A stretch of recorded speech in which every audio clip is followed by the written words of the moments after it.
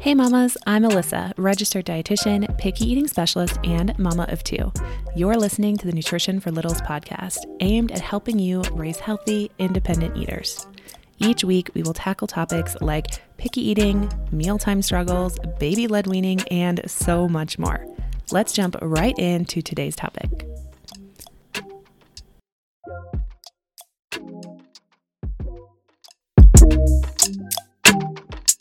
Mama, I see you. You're tired of making different meals and crossing your fingers that tonight might be the night where they actually try those veggies.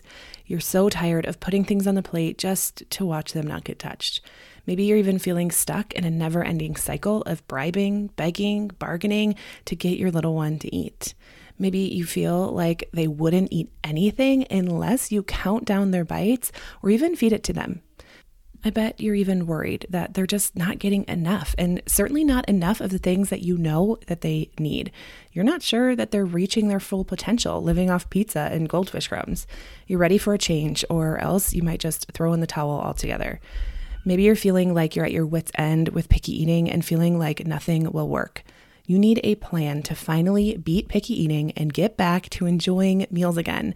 If this sounds anything like you, then this program was literally made for you. Table Talk is the picky eating program that works. It's the program that teaches you to be your own feeding expert because at the end of the day, you know your child best.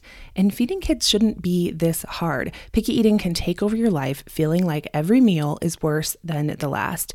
It's time to reclaim your kitchen and actually start enjoying meals together.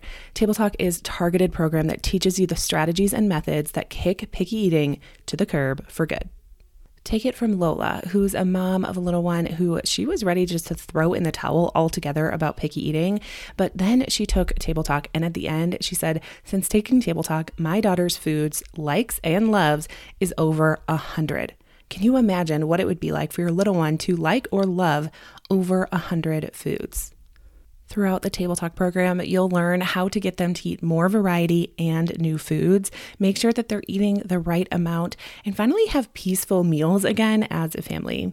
You'll learn how to stop pressuring them to eat and what to do to encourage them without pressuring. Plus, you will feel confident at the table knowing that everything you're doing is leading to raising a healthy, happy, and independent eater. All right, you can click the link in the description box below to enroll in Table Talk today. And when you do that, you will also get my Demystifying Desserts mini course completely for free. This course teaches you how to take desserts off the pedestal and put them back where they belong and end the obsession with sugar. All right, click the link in the description box below to get started today.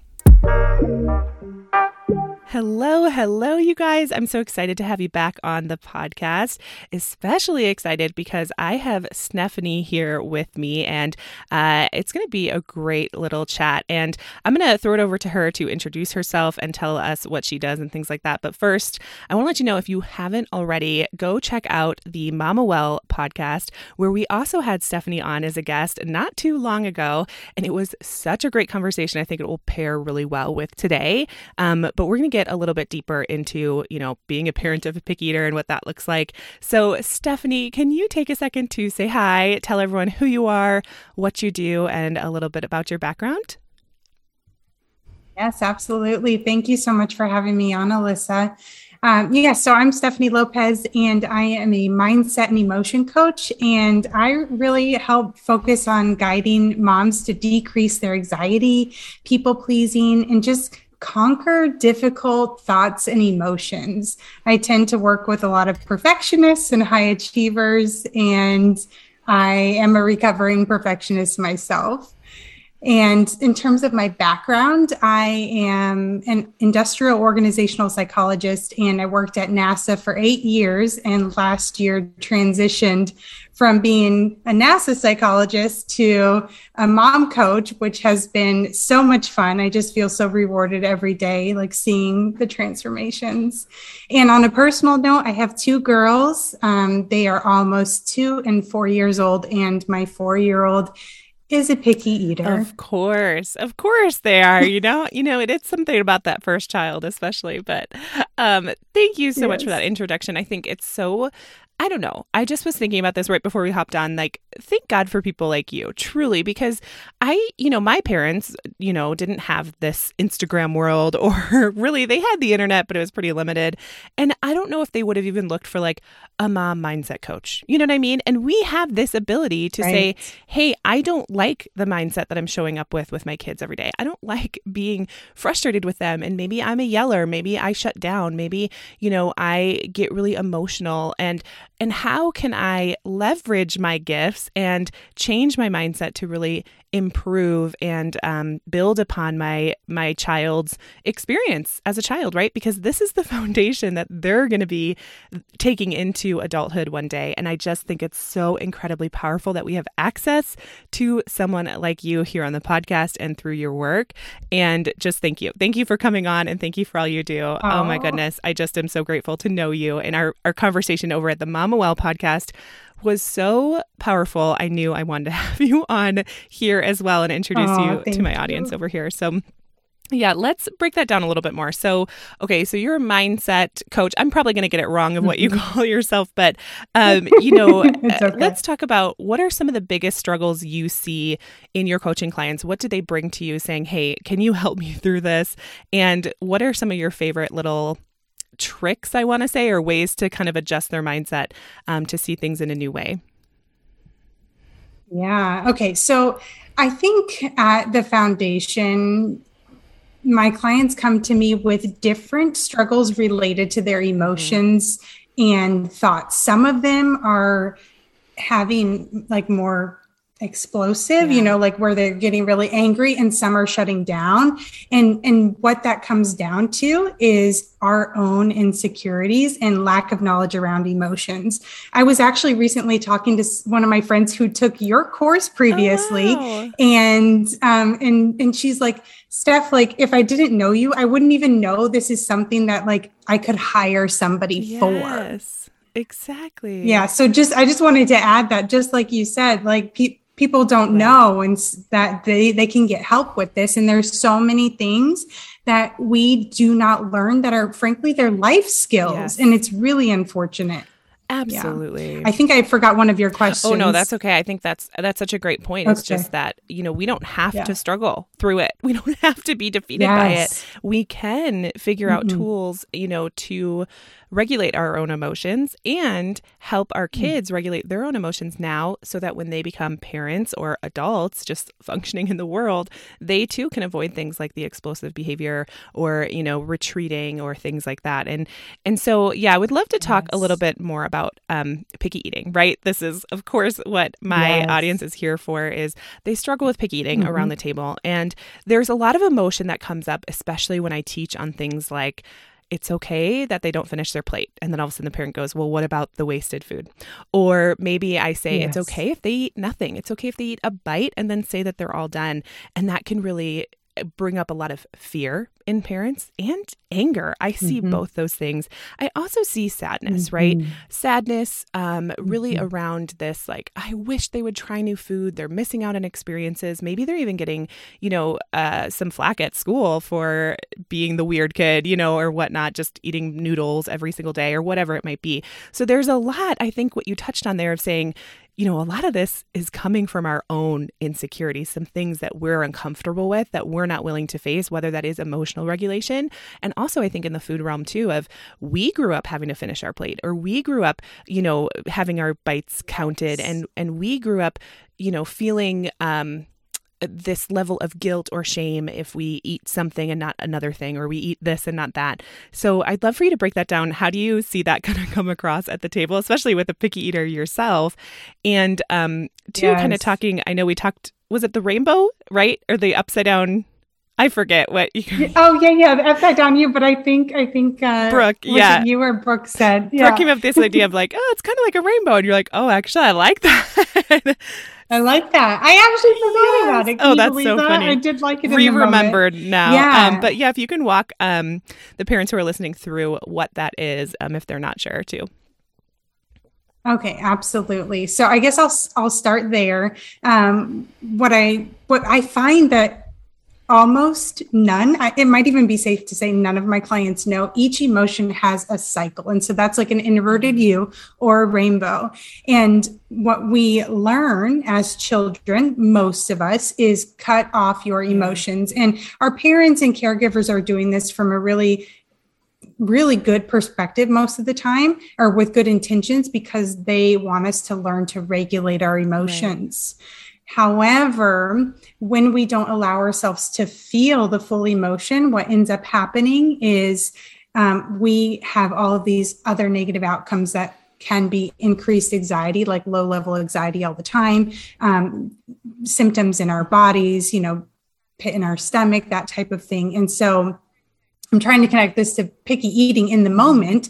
But basically one takeaway there is there are tools to be able to feel your full emotions and not cut it off. And one way to do that is with stream of consciousness journaling. And I can talk more about that if you want, but I have a couple things that came up as you were talking about picky eating that I think could be helpful too in the moment. Yeah. Okay. So one thing I noticed while you were talking is how many of us have these rules around what is right and wrong. And so one of the 5 primary functions of the brain is to categorize things into 2 bins. Okay. Good, bad, right, wrong, all, nothing.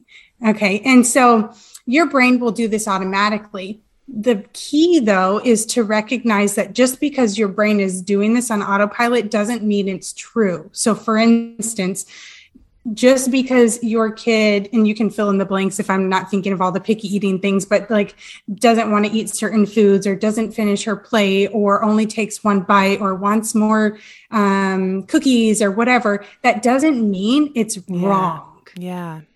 And when we hold on to the rule that it is wrong, then we end up having stronger emotional reactions. So it's actually like us latching onto the rules and being rigid in that way is actually making us have bigger emotional reactions, whether it's bigger in terms of fear, feeling scared, feeling angry, feeling frustrated, all That's that. So true. I think too, and what we had talked about on the last podcast, we were talking together, and just so many aha moments for me was this idea that we have an emotion or a response to something that's going on in front of us. Maybe that's they're leaving a lot on their plate. We're going to have to throw it away, or, they're not eating enough. They're not going to grow. It's fear or anxiety or frustration, all those kind of emotions. And we tell ourselves this story, and like you said, so something happens where they leave something on their plate, and we tell a story to ourselves. And then that emotion comes from really us telling that story. And I think that's exactly what you're hitting on. And I am so familiar with those buckets of black and white thinking.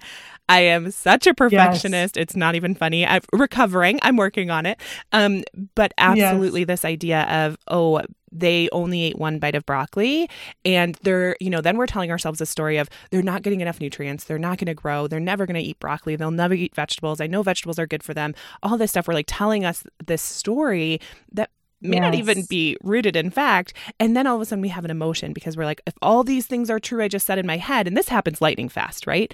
Then I'm scared. Then I'm worried. And sometimes that worry and scared comes out as anger. At least it does for me. And we're immediately like, I can leverage my anger to get them to XYZ. Does that sound about right? Yes.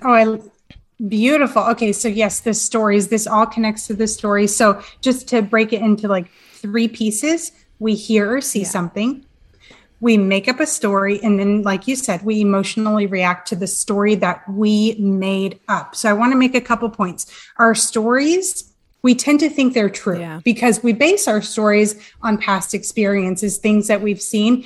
I have to tell you though, they are very, very, very frequently not true. So the more that you can tune into what those stories are, the more you can regulate your emotions better. You can fact check, what you're thinking and assuming, and just feel calmer, honestly, because like you said, like it can escalate from like them not eating broccoli to like they're gonna be failures, totally. In life. And it's just like that, it's just not true, but that's all fear. And it's okay to feel afraid in that way, like to have those fears, because honestly, what that means is you want the best for your kid. or your children. And that's incredible. And tuning into the stories that you're making up on autopilot, by the way, that's another primary function of the brain, allows you to change the story if you want to. Mm-hmm. I love that so much. And this kind of feels honestly like I'm coming back because literally I paid such good attention to our last conversation. I went back and listened to it. It was so good. And I'm feeling like so many things are clicking that I was necessarily teaching truly on my Instagram and things like that, but I didn't fully understand it. So you were able to put so many pieces in place where I was like, oh my gosh, that makes so much sense. And I can see it happen so clearly at the table. In other areas, I need like a lot of help to remember, like, I'm telling myself a story right now and it's not true. And I loved what you said in there is a lot of times that story is based on our past, our lived experience. So if you have an experience of, being a kid who was maybe bullied in school for what you ate, you're going to maybe feel a lot of fear even before your kid starts school of like, I better get picky eating figured out now because I don't want them to go to school and get bullied, because you're already telling yourself that that's going to happen, even though we're like years off from them even going to school and bringing lunch to school on top of that, right? And so I think that's just such a good reminder to parents that not only is this based in our experience, not fact, but also we have the power to change it. And I want to touch on that in a minute, but I did want to bring up something else you said is like, we can actually compare these stories and fact check them.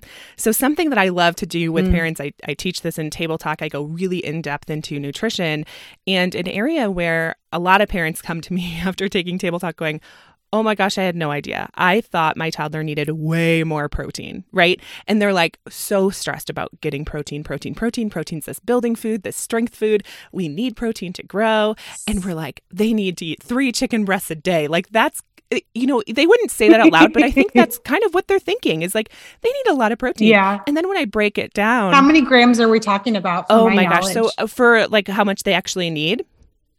Oh gosh. Yeah. Okay. So you take their weight essentially.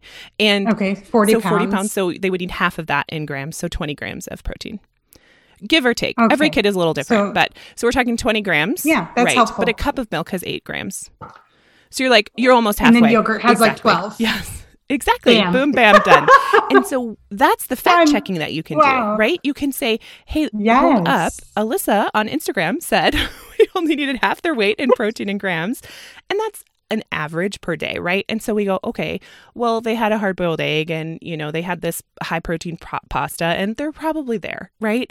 And so then we can start to kind of calm ourselves down too. I would love for you to touch on how can we start to flip this mindset so we can start telling ourselves new stories, better stories, truer stories. What are some tips that you give there to start doing that? Absolutely. Thank you for sharing the protein tip, by the way. I was like, might as well learn something here. all the time. I love to share it. Okay. So a lot of people, when I share this, their mind is like blown, right? We are always responding to these stories that we're making up. And they're like, yeah, but in the moment when I'm feeling frustrated, I'm not aware of what the story is. And so this takes practice. So what I want you to start doing is the moment you become aware, like, perhaps my emotional reaction was more extreme than like it ought to have been for that situation. In that moment, separate like, what did I see or hear? Like what happened? And then what did I make up or assume? Or what am I worried about? And so you're really going to build your skill by doing it over and over and over again. The more that you do this, the faster you will get and the more easy you will be able to just do it on autopilot. Like very quickly now, because I've been doing this for nearly a decade, I can say like, I just made up a story, blah, blah, blah, blah, blah.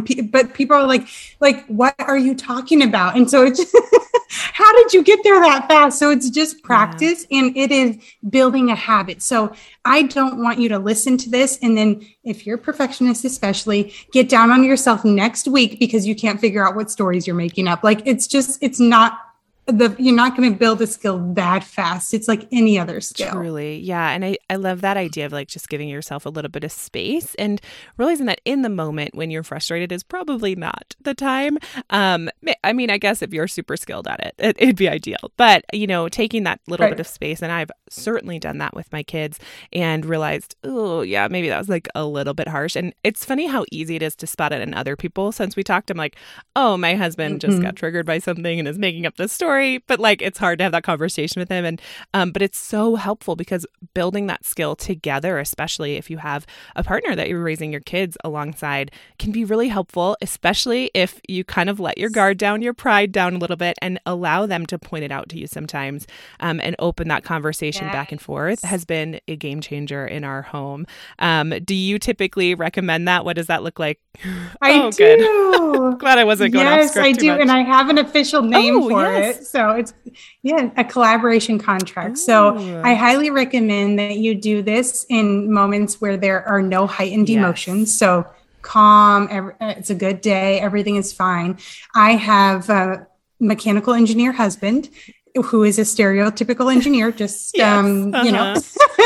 we will end there. And I taught this sequence to him and we see or hear something, we make up a story, we emotionally react to the story. And now we have this collaboration contract, which isn't anything like written. It's just like an agreement between us. Like if I notice that you're making up a story, then, he's going to point it out to me and I'll point it out to him. What I will say, treat this like an experiment, because for instance, if you make this agreement with your husband and then all of a sudden you're making up a story, that's probably not going to go well. So have a term that you want to use. Like it could be anything as simple as like, what are you thinking? Bananas. There's no rules here. It's just whatever you want, and deliver it with empathy. Yeah. Okay. So that way you're not triggering someone who's already triggered. And I love that too. And really waiting until it's a calm, safe space to have that conversation has been really huge. And really just putting yourself in their shoes. How would I want to be approached about this? And I always recommend, and I'm guessing you would too, is never in front of the kids. Please don't do it in front of the kids, and having these conversations really are for your private time to discuss things that happened, because that can also feel very attacking when a parent is being kind of parented in front of their children, right? And so you want to be this united front. And so I absolutely love those tips and helping your partner get on board with it as well. And so maybe have them listen to this episode and the one over at the Mama Well and understand how this process works. Gosh, I just feel... I have one thought on the conversation with... Okay, so I have a more flexible opinion about whether or not to do it in front of kids. And my stance is, I want my kids to learn how to have healthy disagreements and healthy conflict. If some people feel like, by conflict, but I want them to learn how to disagree with somebody in a way that is calm. Yes. Yeah.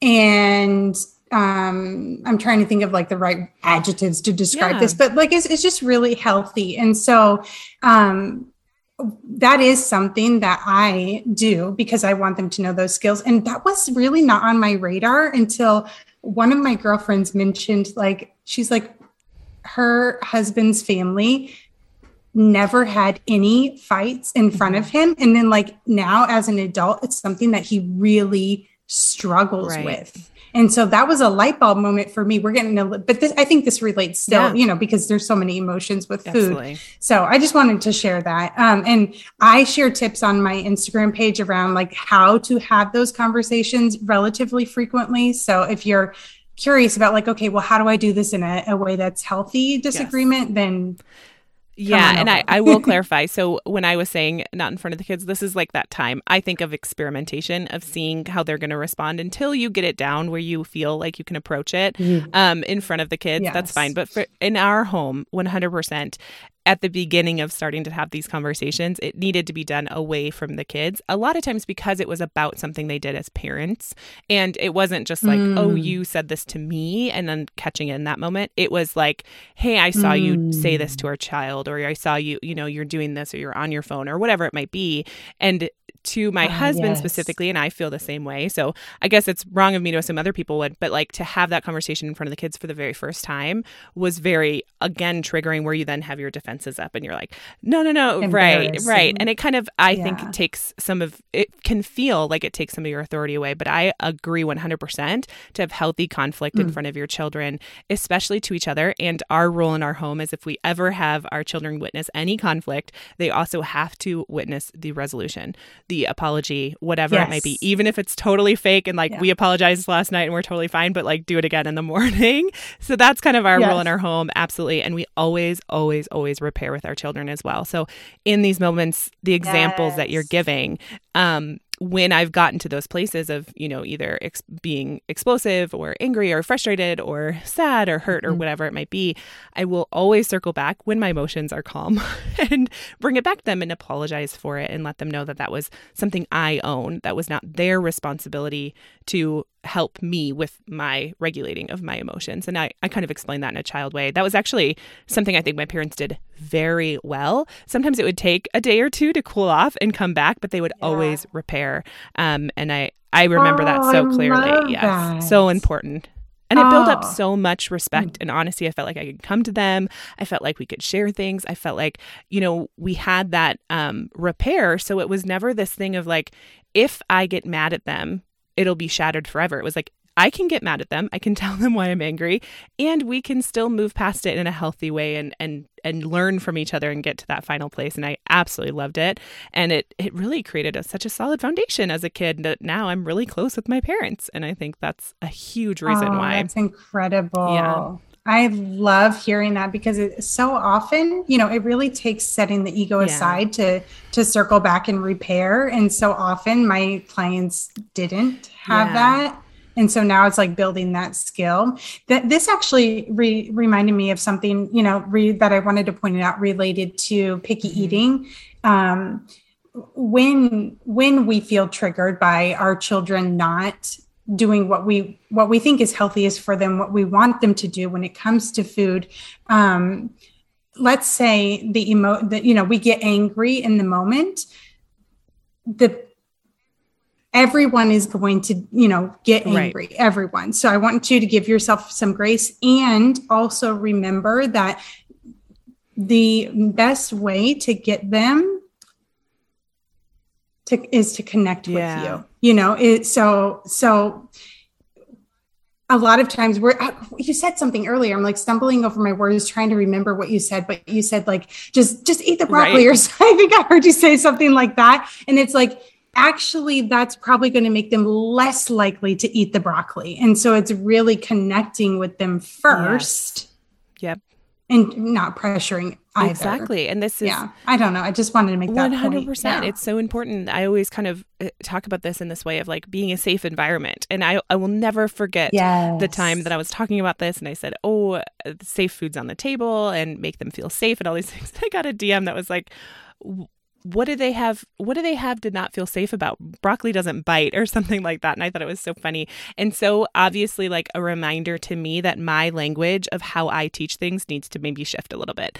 That, okay, I don't actually mean necessarily this idea that we as adults feel physically safe. We have a different version of safe, but our children need to feel connected. That's a great way to put it. Because when we feel connected, we feel at safe, right? We can let our guards down. And that's when truly the magic happens. They're willing to try something new. They know that their opinions and thoughts and autonomy are respected. They can say yes, they can say no. They can ask for more. They can ask to leave the table. Whatever that might be, they have autonomy. They're able to communicate with you because you are connected first. And a lot of times I will say there's like this teeter, right? Because sometimes I'll say, connection over everything else, focus on connection, create a safe space, make it a pleasurable experience, set them up for success. A lot of these terms I use.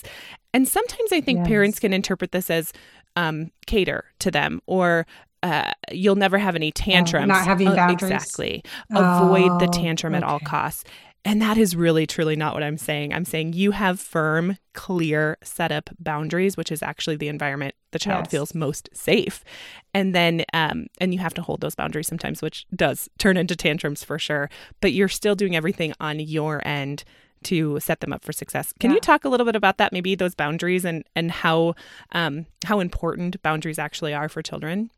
Yes. So the boundaries do create an environment. They're like guardrails where they know what to expect. And a lot of times I think they have negative stories around what a tantrum means. Like, for instance, if we pull that apart, it might be like, I'm doing a bad job as a mom, or I'm doing something wrong, or I should be able to control this, or I'm not competent enough, or whatever. But a tantrum is them releasing their emotions. And so if we go back to the beginning of this podcast, what I was recommending is that they go all the way through the emotional cycle. We want them to release. Yes.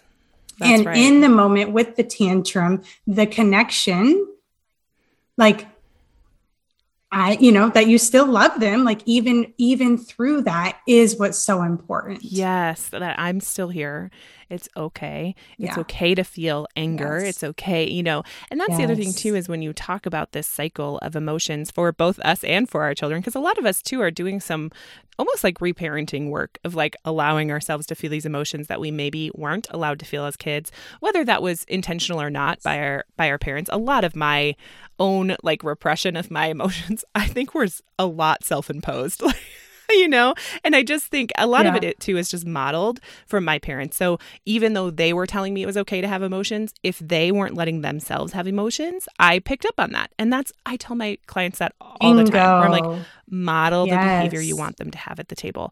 Try new foods, sit at the table, eat with them, use the utensil, because we can say all the right things in the world, but if you're not modeling the behavior, it's going to be really hard for them to pick up on it. And I just think that's so important of remembering that this is the best thing we can do for our children, is actually heal ourselves first. And so letting us go through these emotions and allowing the emotion. Can we talk a little bit about that? Maybe there's no emotions that are off limits, right? And there's nothing wrong with having an emotional response or an emotion come up.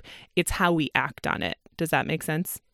Yes, absolutely. So I always like to make that distinction. There's feeling emotions and then there's a behavior. And so a lot of times, for instance, emotions get a bad reputation because people are really thinking about a certain behavior that they don't think is okay or is acceptable. And so every emotion is okay, is acceptable. None of them are bad. There are behaviors, kicking, hitting, things like that are not okay. And that's where we hold firmly on the boundaries. Absolutely. Yeah. And just such a good reminder that it's okay to feel and express anger in a way that is not harming someone else.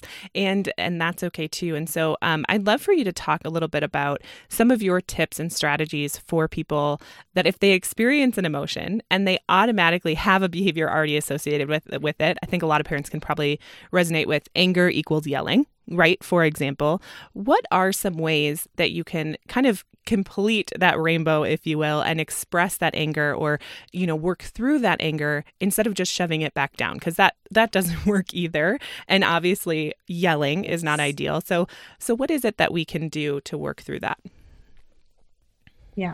Okay. So in the immediate moment, like maybe some of these are going to sound silly, but I'm serious, like screaming into a pillow, if you have like a punching bag or punching a pillow or honestly, angry journaling, I do that. Like I will just like everything that I wouldn't say out loud, all the hatred, all the defensiveness, just get it out.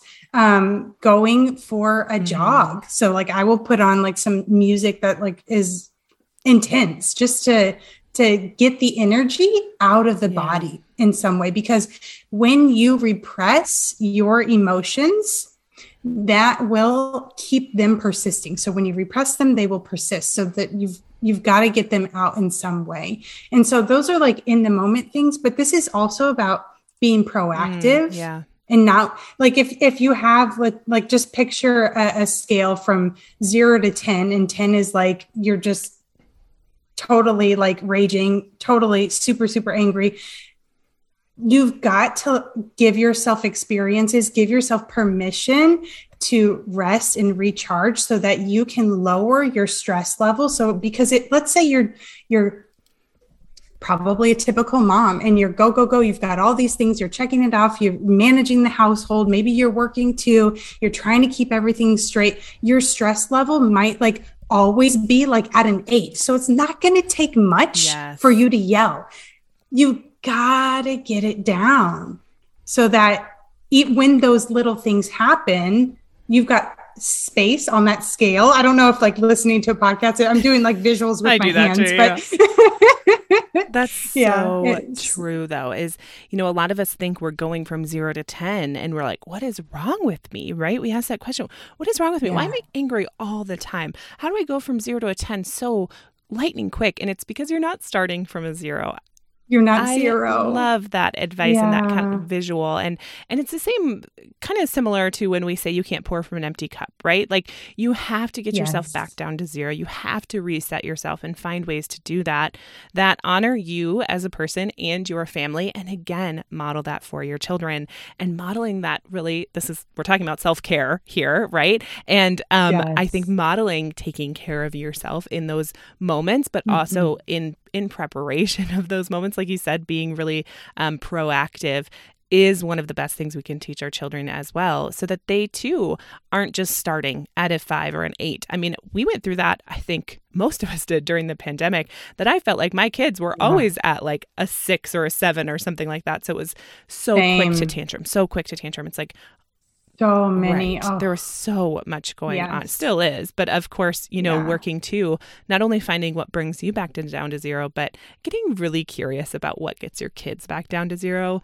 Like, I don't know if you've read the Love Languages. There's one for like adults and there's one for kids.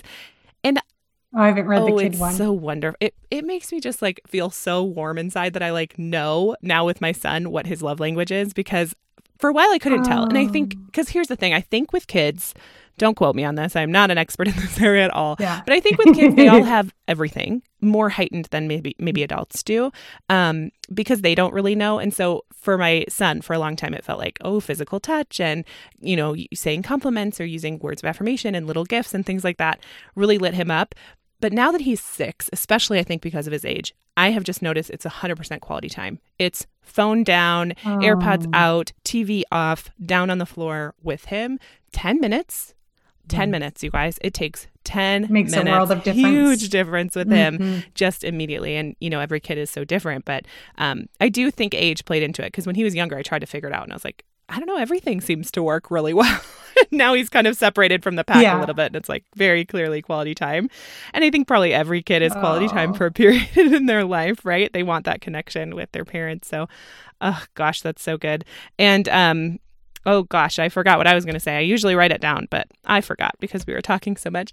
Oh, that's okay. I can add to one thing that I said. So I gave some proactive tips in terms of like reducing that stress and what to do in the moment to release that anger. But there is also the deeper work too. And it's really gaining awareness around like, okay, what insecurities are being triggered that result in these heightened emotions, and doing that work long term brings lots and lots of benefits. So it's not just maybe these tips, you might have heard them here or there, but when people say like doing the inner work, it's really coming down to addressing your insecurities and letting go of those. And that's like a whole long training conversation. Absolutely. But I just wanted to plant that seed so that people know that there's more that can be done as well. Yeah, and I think that's actually where I was going, is asking you how and what is your method? How do you work with moms, and what does that process look for, like a high level view, if they're interested in working with you to, flip some of the mindset issues? How is that done? Do you go into that inner work with them? What does that look like? Yes, absolutely. So I have a 10-week course, and all the content is recorded. So you do it at your own pace. So it's perfect for busy moms. Everything is no more than 15 minutes long.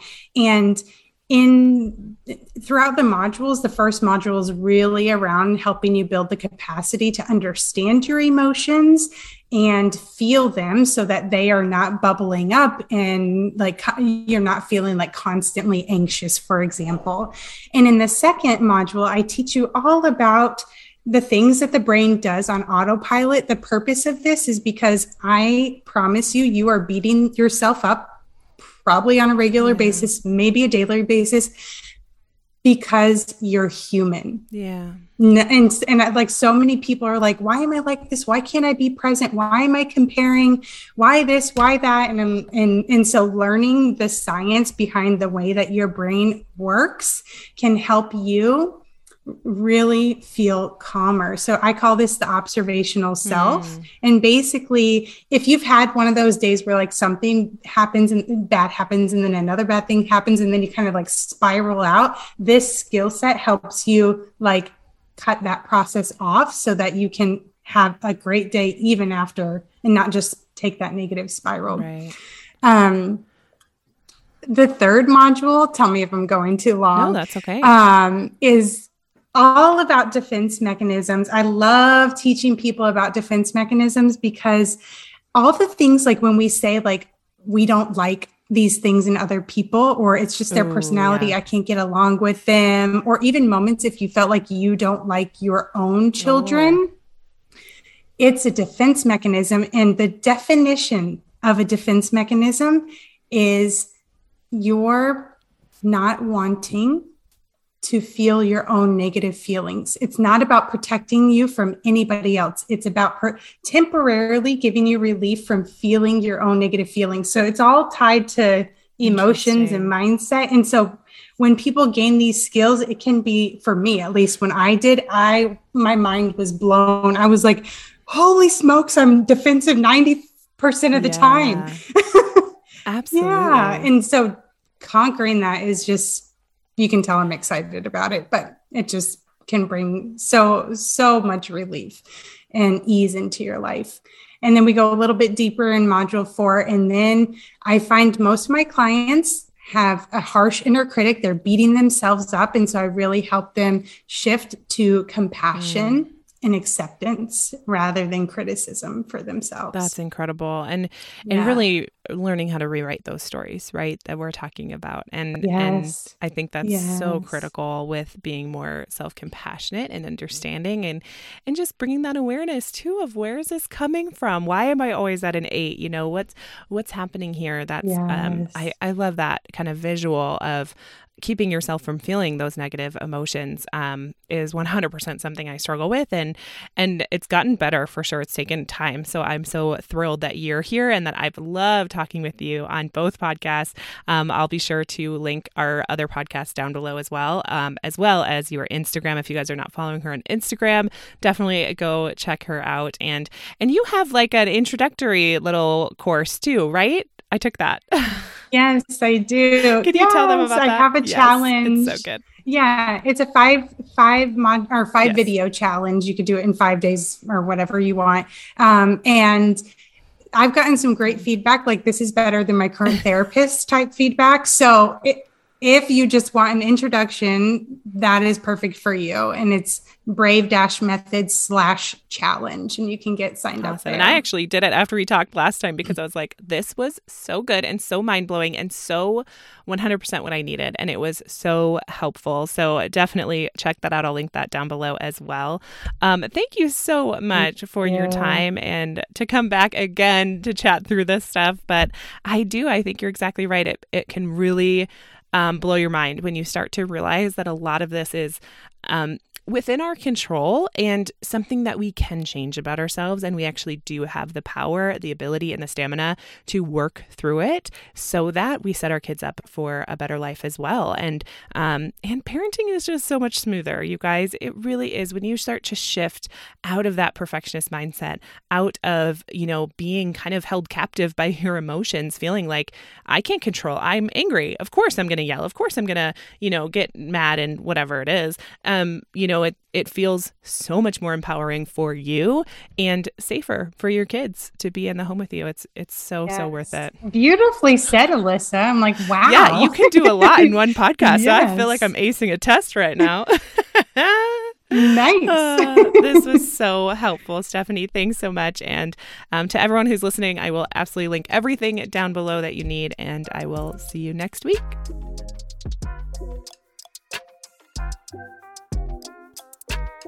Thank you so much for tuning in today. I hope you're walking away with some tangible ways to bring peace to your mealtimes.